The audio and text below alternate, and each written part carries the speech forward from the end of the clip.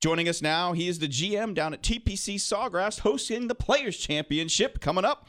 Derek Sprague joins us. Derek, welcome into the golf Morning, shop. Derek. Good morning, gentlemen. How's everything up there? Oh, it's rainy as usual. Hopefully it's been a little nicer down that way. I got to ask you, though, as spectators, coming in, how high is the rough going to be? Because that may determine whether we show up or not. Well, we're cutting it at 2.5 inches down here, which will make it nice and juicy if we get any precipitation. But the course is in great condition. We overseeded last November, so it's nice and green, and fans worldwide will certainly notice that when they tune in next week. So when we talk about moving this back to March from the May time frame, what's the difference in the golf course? Is it really just the grass, or is there more even from a wind or weather perspective? Yeah, well, certainly, temperatures should be a little bit cooler than in May, maybe about 10 degrees or so, if it's on the average. And then the winds will be just the opposite if we have the typical March winds here. So, for example, on holes 17 and 18, instead of those holes playing downwind in May, they'll play into the wind, and for 17 it'll be a slight crosswind going from left to right. So that'll make things interesting, especially on Sunday when we tuck that pin behind the bunker on the far right side of 17. If they're trying to get close to make a birdie coming down the stretch there, they'll have to check that wind for sure. Yeah, I wanted to ask you a question, Derek. Your previous job was at Liberty National. I'm sure that view out to the Statue of Liberty every day wasn't a bad thing to look at, first of all. It doesn't get old, that's for sure. Yeah, I'm sure. And for people that don't know, Derek was a past PGA president. He's PGA of the Year, Professional Golf Association President of the Year. Tell me, this move to TPC, is this a dream job for Derek Sprague? Yeah, it's been a lot of fun. I started working for the Tour in 2016, when I was at Liberty National. The PGA Tour manages that property for the Fireman family, and then of course we hosted the 2017 President's Cup. So that I was intimately involved with the operations there, sort of to prepare for moving down here to TPC Sawgrass. So, no, this is exactly a great place to work. Busy facility. We got a great team down here. 350 employees here just at TPC Sawgrass. Wow. We got about 800 at the global home of the tour as well. So, got well over 1,000 PGA Tour employees right here in Ponte Vedra Beach. And it's just a great culture that we have down here, and really, hosting championships annually, and then of course the other 51 weeks of the year, we're creating a lot of dreams for people that play here for the first time. Yeah, Derek, you were the PGA president at when the task force was formed to modify the selection committee or the process for the Ryder Cup. Kind of hit us up with what that was about and how much you were involved with that whole thing, because we ended up winning at Hazeltine. Yeah, I co-chaired it with Pete Bavacca, who was then the CEO of the PGA of America, and after the loss in Glen Eagles in 2014, we said, hey, we just got to take a fresh approach to the Ryder Cup. Let's get the players involved. Let's see what's on their mind, and to really see how we can, if we need to change things. The record was not good leading into 2016 with a number of losses we've had over the last 20 years or so. So we took a fresh approach. We got players like Phil Mickelson, Tiger Woods, Jim Furyk involved, and Tom Lehman, Raymond Floyd, Ricky Fowler.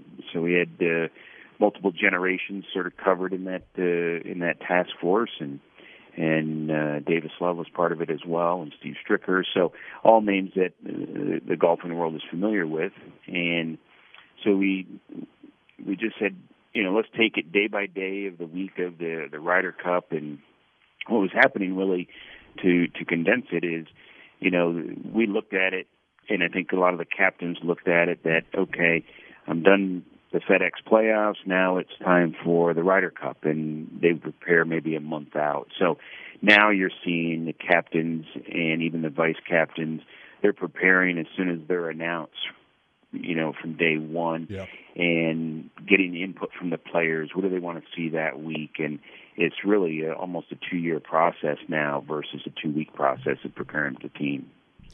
Yeah, it's going to be something that continues to evolve. Let's get back to the Players' Championship. What kind of player is best served at this golf course? I mean, we've seen over the last several years. I mean, you've got Matt Kuchar all the way back in 2012. We know Matt's more of a consistent player. He's not one of those bombers. I mean, you got Tiger, who bombs it in 13. You got Keimer, who's probably a little more strategic around the golf course in 14.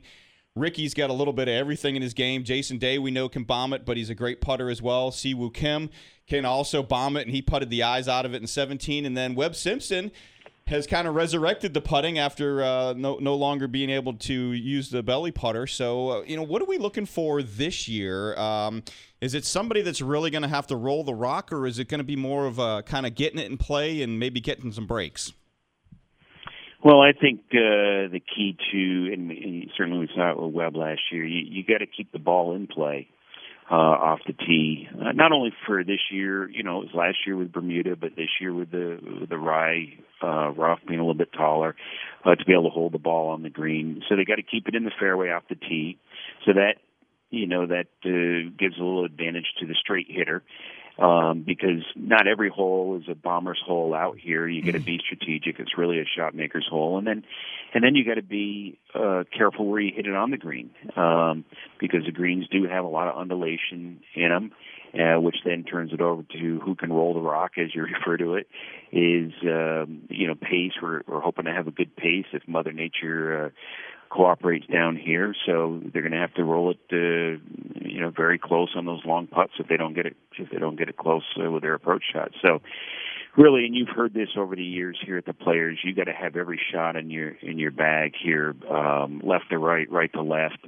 And with the win this year, that'll make things a little interesting. Will a high ball hitter prevail with the March winds versus someone that can flight it a little bit lower to control the distance better into the wind or even downwind, because the winds have been, just from what I've seen already in the first week here of March, it's been they've been up much more so than I can remember in May. So if that continues this upcoming week, you have to be a good wind player as well to get around this course.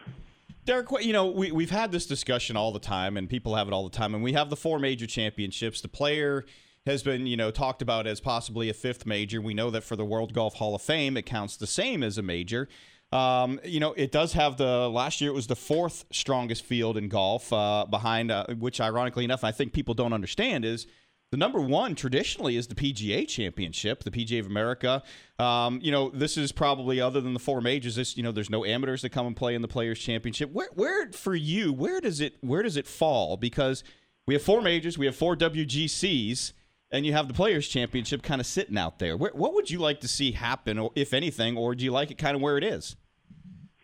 Well, we refer to it here, and certainly the commissioner has, as a modern major, and it really does have a great vibe to it. And I think it's appropriately called the Players. Year-round here, we work and we operate TPC Sawgrass for the Players. We have a number of tour professionals that play and practice out of here. This is their home club, and this is their event, if you will. They get a tremendous purse they're playing for this week. It's their event, and so I think now with a new schedule, with the lineup of being in March ahead of the 4 majors, you have a significant event, over 5 months starting in March, and then it leads to the FedEx playoffs in August, and then we get into the team games either with the Ryder Cup or the President's Cup each fall. So it really is a significant event, and I think, I remember, playing high school golf and collegiate golf when you have that home event, so to speak, and this I would call their home event. This is their major, if you will, the Players Major, and it's got a great field in it. So it's in the right spot, I think, in my opinion.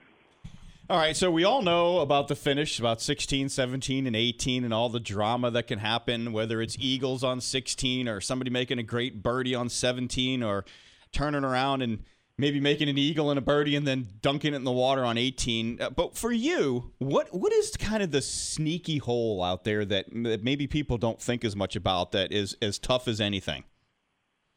Well, one of my favorites is 14 out here. It's a long par 4. Beautifully landscaped. It has a nice roll to it, but it does have water all the way down the left side.